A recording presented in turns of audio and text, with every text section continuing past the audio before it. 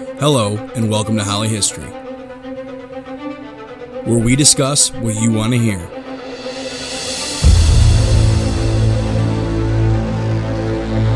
Bringing you the story and answering your questions.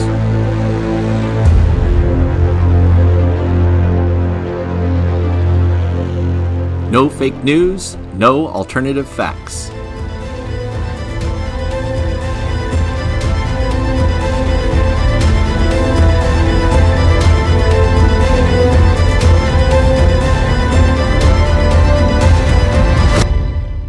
Just history all the time.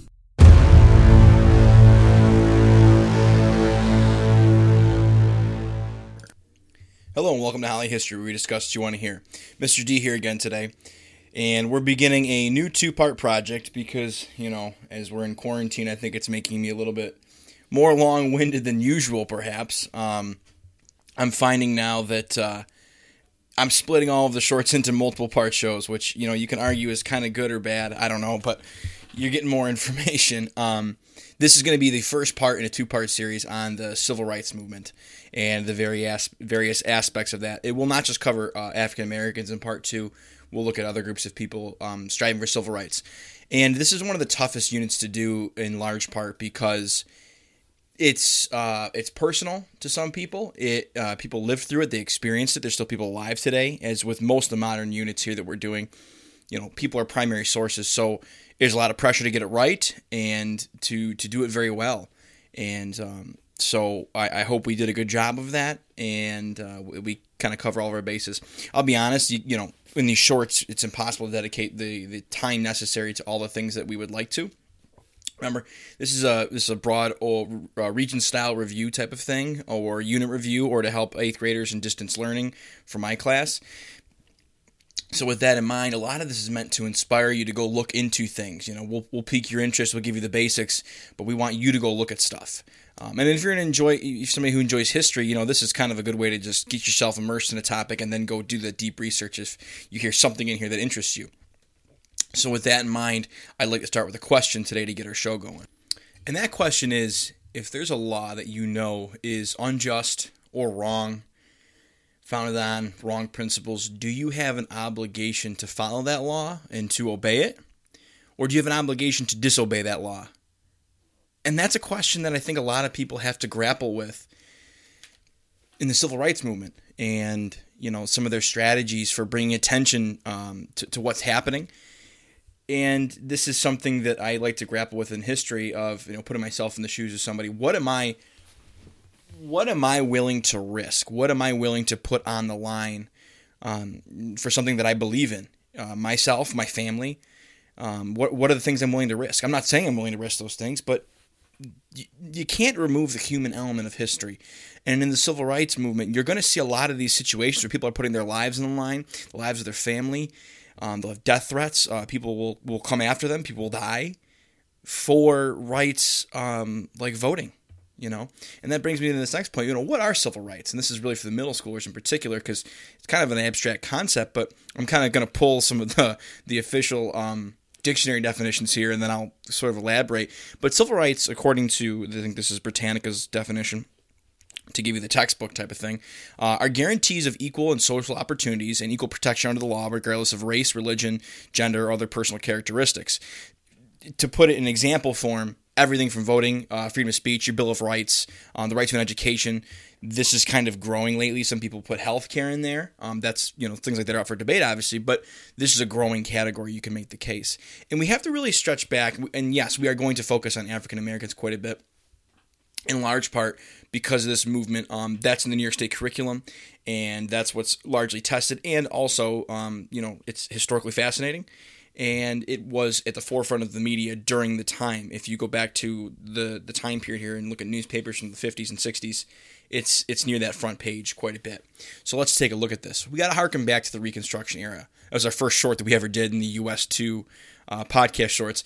Even with those amendments, the Reconstruction Amendments, the 13th ending slavery, the 14th granting citizenship and equal protection of the laws, and the 15th granting voting rights to African American males, from 1877, when Reconstruction ends and African Americans have these rights on paper, you don't actually see these rights being exercised outside of the early years of Reconstruction.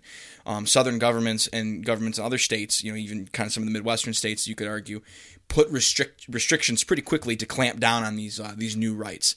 So, in large part, I want to focus on voting. And students have a hard time grasping this, but if you aren't able to vote, you're not able to elect people that can affect change in your life. So put yourself in the shoes of African Americans, right? The year 1877, 1878, and all the way up until the 50s and 60s, the South is largely controlled by what we call, quote-unquote, Southern Dixiecrats or Democrats. And they're going to keep, now this will change a little bit in the 50s and 60s, but they are kept from voting for Republicans through things like, or anybody for that matter that wants to affect change in the South during the Reconstruction period. Again, the party's changed, just so we're clear on that. But they're kept from voting on these measures because, poll taxes, literacy tests, things we went over in Reconstruction, pure intimidation, right? And so all these things keep African Americans from voting, and they keep the control away from different groups of society in the South. And that goes for poor whites, too. Sometimes poor whites wanted to break ranks on party, too. And, but intimidation serves well there, I guess you could say. And we'll talk about all these things in this unit, and we kind of have. Let's not forget, Plessy versus Ferguson. Segregation is the law of the land. We have Jim Crow laws all throughout the nation, everywhere from the Midwest to the South. I mean, you could go probably find from the end of Reconstruction till the 60s and 70s, you could probably find some form of Jim Crow law in most states. So at different varying times and to different varying degrees as well. However, the South is the core area of segregation that we think of typically during this time period, and it will be the focus of much of our story here as well. So we fast forward about almost a century later, and we're going to kind of get into the 1950s here and the beginning of the Civil Rights Movement. If you're in 8th grade class for me and you're using this to follow along with the notes in Part 1, this will take you through slides through 1 through 4. So Executive Order 9981 is an executive order that was issued on July 26, 1948, and this is kind of the tipping point, in my opinion, and others, for kind of the beginning of real change when it comes to segregation. This is when President Harry S. Truman, following World War II, desegregates the Army and the armed forces, and it abolishes, the idea on the basis of race, color, religion, national origin into the United States Armed Forces. He's the president. He has the power to do that because the executive branch is officially the head of the armed forces. It's technically a civilian head, and Truman heroically does this, in my opinion. Again, this is my opinion, because he's in the middle of a re-election campaign, and it's actually not looking good for him. It looks like he's probably going to lose the election to Dewey, and that's that famous picture that you see with Truman with the newspaper. He actually does win the election, but he privately will say things like, I'm going to do the right thing. If we lose the election, we lose the election. And in my opinion, the desegregation of the military is the one thing that kind of kicks this whole thing off. And this podcast in particular, this first part, will focus on a lot of that. And the next thing we're going to come to is huge. And we just celebrated recently the 50th anniversary in 2014 of this, is the Brown versus 2015. 2014 it starts. 2015, the case ends. The Brown versus Board of Education of Topeka, Kansas. Linda Brown was an African-American student who had to travel pretty far for school and was denied acceptance into white schools nearby. And here's what I like to tell students. This is in Kansas. This is not, Dixie, the true South, right? This is in Kansas. Now, Kansas has typically always been kind of that state ever since, the idea of bleeding Kansas and sectionalism in the 1850s. Kansas was always that state that was kind of pulled, between slave and free. So, there is history there. But to get back to the Brown versus Board of Education Supreme Court case, this is huge, guys. You got to know this for 8th grade Regents exams, everything. This is going to be the Supreme Court case that will desegregate schools. It is a major, major ruling. All right. The case would be argued by Thurgood Marshall, who will later become a Supreme Court justice himself, the first African American. And he argued that it was a violation of equality under the law under the 14th Amendment, that having separate schools is inherently unequal, and demonstrated the disparity. He tried to demonstrate the disparity in schools, showing that, white schools were better funded, had better educators, more resources than African-American schools, demonstrating that the principle of separate but equal laid out by Plessy versus Ferguson was not being upheld, and that, separate schools and separate anything are inherently unequal. This was a very, very, very high-profile case, very controversial. Arguments really dragged on for over a year, and as a result of that, and they kind of tabled the case to hear new arguments, the Chief Justice dies, and this allows for Earl Warren to come in as the Chief Justice. The Warren Court, as it will be called, will make so many monumental decisions during this unit, and I encourage you to go look at the Warren Court and some of the rulings. But in the new arguments, Marshall really focused on this idea of separate schools sending the signal of inferiority. And I kind of see some of this in Dr. King's letter from Birmingham jail later on. But from the time that, African-American children are young in these separate schools, you're basically being told you're different, you're inferior, and you kind of grow up with that. And they use a lot of scientific studies that were kind of cutting edge at the time to demonstrate that and how that these separate schools were harming education. And the court chose to focus on, rather than the 14th Amendment, they chose to focus on fixing education and education's role in society. And the court was pretty evenly split, about 5-4 at one point, but they wanted to kind of be able to come together on this and move forward.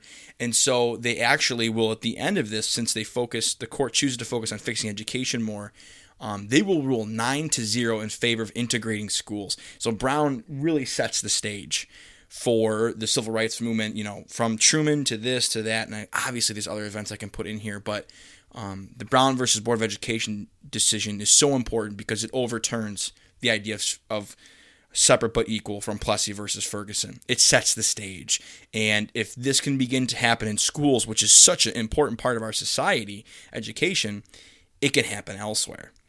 So, however, though, you kind of get, and I did a lot more reading in preparation for the show on this, but there's a mixed message in a lot of southern areas. Some integrated pretty quickly, and others resisted. There really wasn't. I read this paper from it was a master's thesis that somebody did from the University of from Gettysburg, and the author talked a lot about, had really great resources. The South, there was never a uniformed, everybody's against this or everybody's for it. It was so complicated. So some districts integrated quickly and some fought it, completely. And let's look at one example of Brown v. Board put to the test here. Now I'm going to jump out of order actually a little bit. But when this is put to the test in 1957, Arkansas Governor Orville Faubus attempted to use the National Guard of his state to bar the entry of 9 African-American students who were selected to go to Central High School in Little Rock. They were chosen to be the first students. They attempted to get in, and there was actually a pretty upset mob of people there and other community members also, kind of resisting. And there's the iconic image of Elizabeth Ann Eckford. She is the one that is walking, and there's the person behind her screaming at her, and there's that famous picture. She was away from the other 8 students, so she was kind of separate. So she was sort of left out on an island, and the students return home. Eisenhower has to make a decision. He's the president this time. What do I do? Do I use the federal government to enforce the ruling of Brown? Do I let it go? Because in the past, I want to point this out, the federal government since Reconstruction was very hesitant to really step up to the plate. And do we really push using the federal government to enforce these new rules, or do we let the states do it? And presidents in the past have been very reluctant to kind of step up to the plate. Harry Truman desegregating the armed forces is one example of that. Somebody stepping up to the plate. Other presidents have been very reluctant to do that. So Eisenhower is going to do that. And I kind of talked about the party sort of switching, on the issues of African Americans. There's not so much of a switch as it is the Democratic Party. So I want to kind of preface that or go back and amend that comment.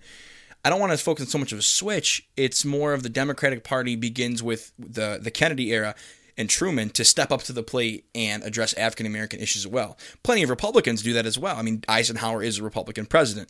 So you're going to see some bipartisan stuff when it comes to the civil rights movement as far as political change. But you're going to see resistance as well, okay, and resistance from both sides. So it's like both sides are for civil rights stuff at this time. There's a shift in Democratic policy. A lot of Southern Democrats are still very much against the Strom Thurmond, George Wallace, people like that. And so, you see factions of both parties will kind of be against civil rights change. Barry Goldwater of the Republicans will vote against the Civil Rights Act of 1964, not based on race perspectives, but based on his own beliefs. So you do see people on both sides against this stuff, but you see people on both sides like Kennedy, Eisenhower, Truman, before this stuff. So that was kind of a long explanation, but I just want to put that out there. So again, Eisenhower's got a big decision here. He's going to send the 101st Airborne. By the way, 101st Airborne is an elite unit. He's not just sending like anybody down there. He sends 500 troops at first, then more, to escort the students to school daily to keep them safe, to enforce the Brown ruling. This sends a direct and clear message that this is change. Change is going to come, and this is what's the New Deal. This is the, pardon the expression there from FDR. But one student talked about how school was like going to war. There was lots of harassment and violence. Some of the students didn't react. Some of the students did react when pushed too far. I mean, you can only take so much. But Faubus actually continues to resist this on and off. He actually closes schools for a little while at one point. And so these students have become known as the Little Rock Nine. And it's kind of famous and something to know because it's the enforcing of Brown versus Board of Education. To be honest with you, though, with schools, I mean, schools will resist integration, even though Brown was decided in 1954 and 55 and implemented. This will trickle on way down the line of integrating schools. Some will do it, like I said, quickly. Some will hold off and fight it till the 1970s. So this is not something that happens drastically and quickly. So I want to backtrack now to another event that, along with Brown versus Board of Education and the Little Rock Nine and the desegregating the armed forces, that kind of is one of the starting gun moments of the civil rights movement. And that happens on December 1st, 1955, when Rosa Parks is sitting in the segregated section of the bus, and she refuses to get up and move and give up her seat. I want to dismiss the idea that she was tired and she just had enough, that kind of thing. Rosa Parks and many other women in Montgomery, Alabama were very politically active. There was, I think I wrote this down somewhere. I hope I have it correct. I thought it was Alabama State or Montgomery State. I did not write it down, but she was very politically active with people from the college of, talking about the idea of boycotting the bus service because many women and many people reported being treated very poorly on these buses. And so the idea of a boycott, which is you refuse to use a service or a product in the hope that the person giving the service or product changes things. So Rosa Parks knew exactly what was happening, what she was doing. She's very politically active. And the images, and I want to talk about this for a second, images that come out of this unit, pictures, photographs, media, news video that will be that's today, that'll be shown across the country on nightly news, will have such a profound impact. Students often ask me, why was there so much change in the 50s, 60s, and into the 70s with the civil rights movement? I often say, because mass media got a handle on this, and I think Americans really were horrified and paying attention to this stuff in a way that they couldn't look away anymore.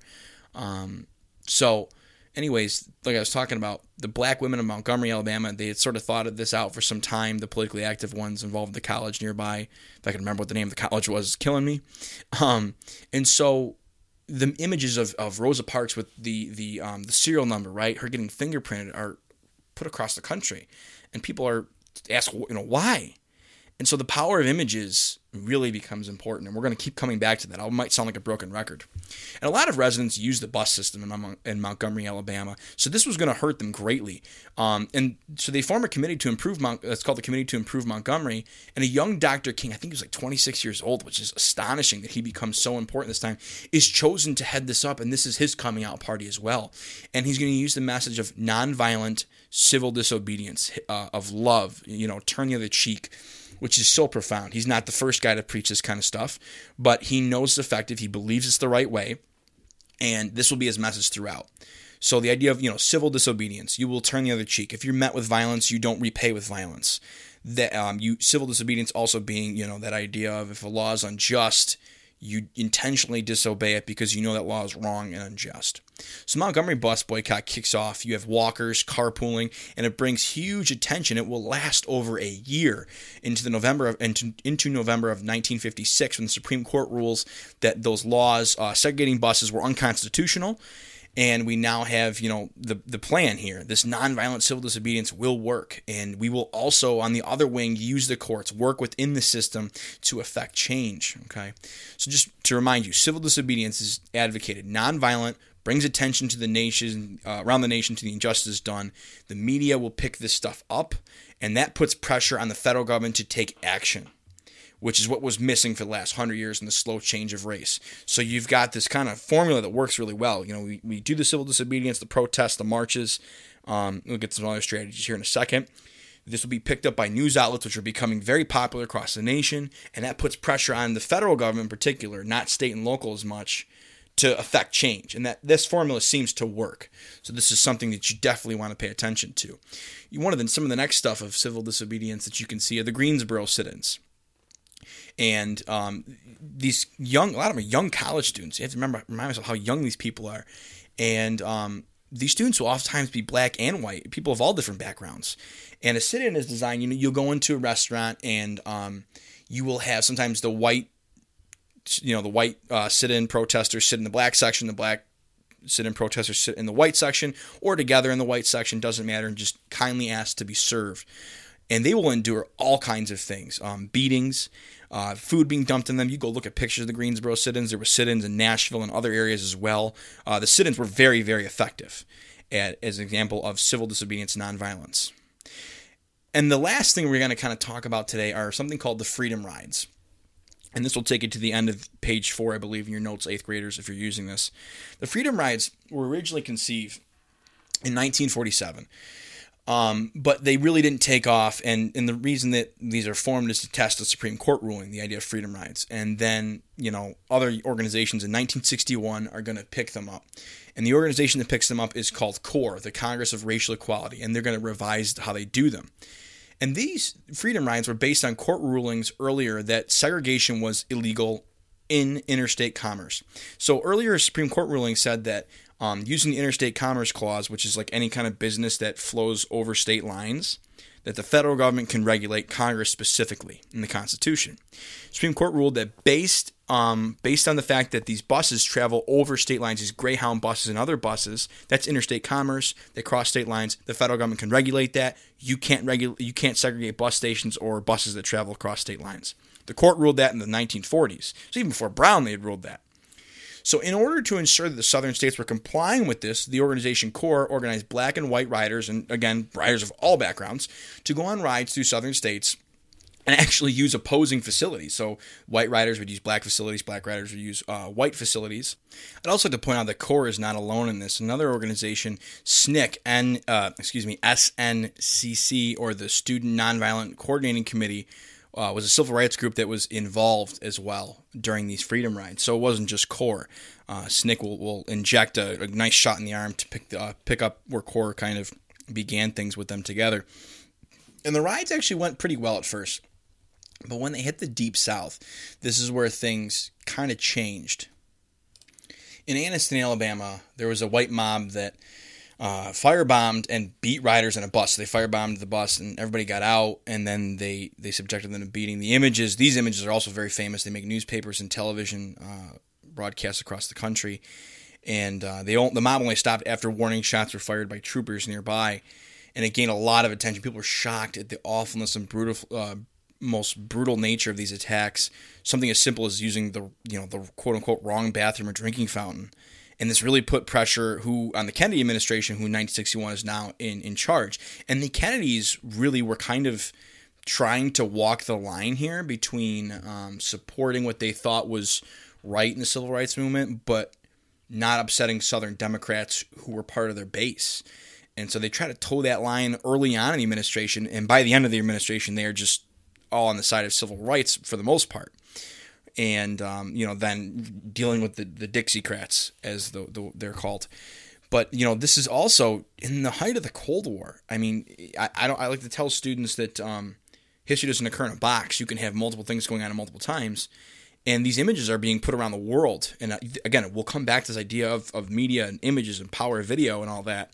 But we're trying to make ourselves look like the good guys in an international battle of the Cold War, and our nation, is built on the idea of freedom, equality, the idea that all men are created equal in the Declaration of Independence. Yet here we are, there's people in America, and the government is, looks like it makes the government look like they're allowing this to go on, and the Soviet Union is just eating this stuff up, right? In the international battle of wits with the United States, the United States says they're for freedom and equality, but yet they don't even let people use the same bathrooms. So the Kennedys are very, very, in the administration and other administrations as well, be very conscious of this idea. Other locations of the Freedom Rides, the Klan was involved, the Ku Klux Klan, which had been around since the 1860s during Reconstruction, to try to keep African Americans from accessing their rights given to them by the Bill of Rights in the 13th, 14th, and 15th Amendment. There's bomb threats. One location, Klan members board the bus, beating the riders. We'll get the famous James Werg image. You can Google his name, and there's an image. He's actually he's not African American. He's a white freedom rider, and he's got the image of the newspaper on his chest, and he endured a horrible beating. And this had happened in Montgomery, Alabama. Montgomery will be the site of a lot of things. We just talked about the bus boycott. Law enforcement, in some cases, we'll find is either complicit in this stuff or the ones carrying it out. Sometimes there's a history of law enforcement in some parts of the country being involved with the Ku Klux Klan. Again, I don't want to be, this is not like a political stance or anything like that. I'm just pointing out that this did happen sometimes, and it was very hard to catch the people who committed these crimes. On the next podcast, I'll talk more about how many Southerners were really this angry to go out and commit violence versus how many Southerners actually helped in the Civil Rights Movement, or other parts of the country. So we want to avoid this idea that I'm saying that all police officers just allow this stuff to go on, that they, but it did happen. It did happen. So back to the Freedom Rides, okay? Eventually the riders will congregate in a church in Montgomery, Alabama with Dr. King, and there's a mob nearby. And Dr. King actually contacts Robert Kennedy. He was the Attorney General at the time, the brother of John F. Kennedy, and they actually sent in the National Guard to kind of quell this and actually protect the riders on a lot of their journeys. In Jackson, Mississippi, actually, the riders are arrested and jailed. A lot of them weren't bailed out. They tried to stay there, and this idea of filling up the jails, and we'll see this again in Birmingham in 1963 in the next episode, overload the penal system, get them to pay attention, right? And the Freedom Riders will continue to work with the Attorney General Robert Kennedy, but the Freedom Riders get the Kennedy administration to start to pay attention. And eventually, Kennedy will pressure the Interstate Commerce Commission to stick by their ban of desegregating facilities, and they do so. So the Freedom Riders score a big win there. And again, interstate commerce is a federal clause in the Constitution. Congress can regulate that, and they ask the ICC, the Interstate Commerce Commission, to stick by that desegregation rule, and the Freedom Riders score a big kind of win there early on in the 1960s with the Kennedy administration.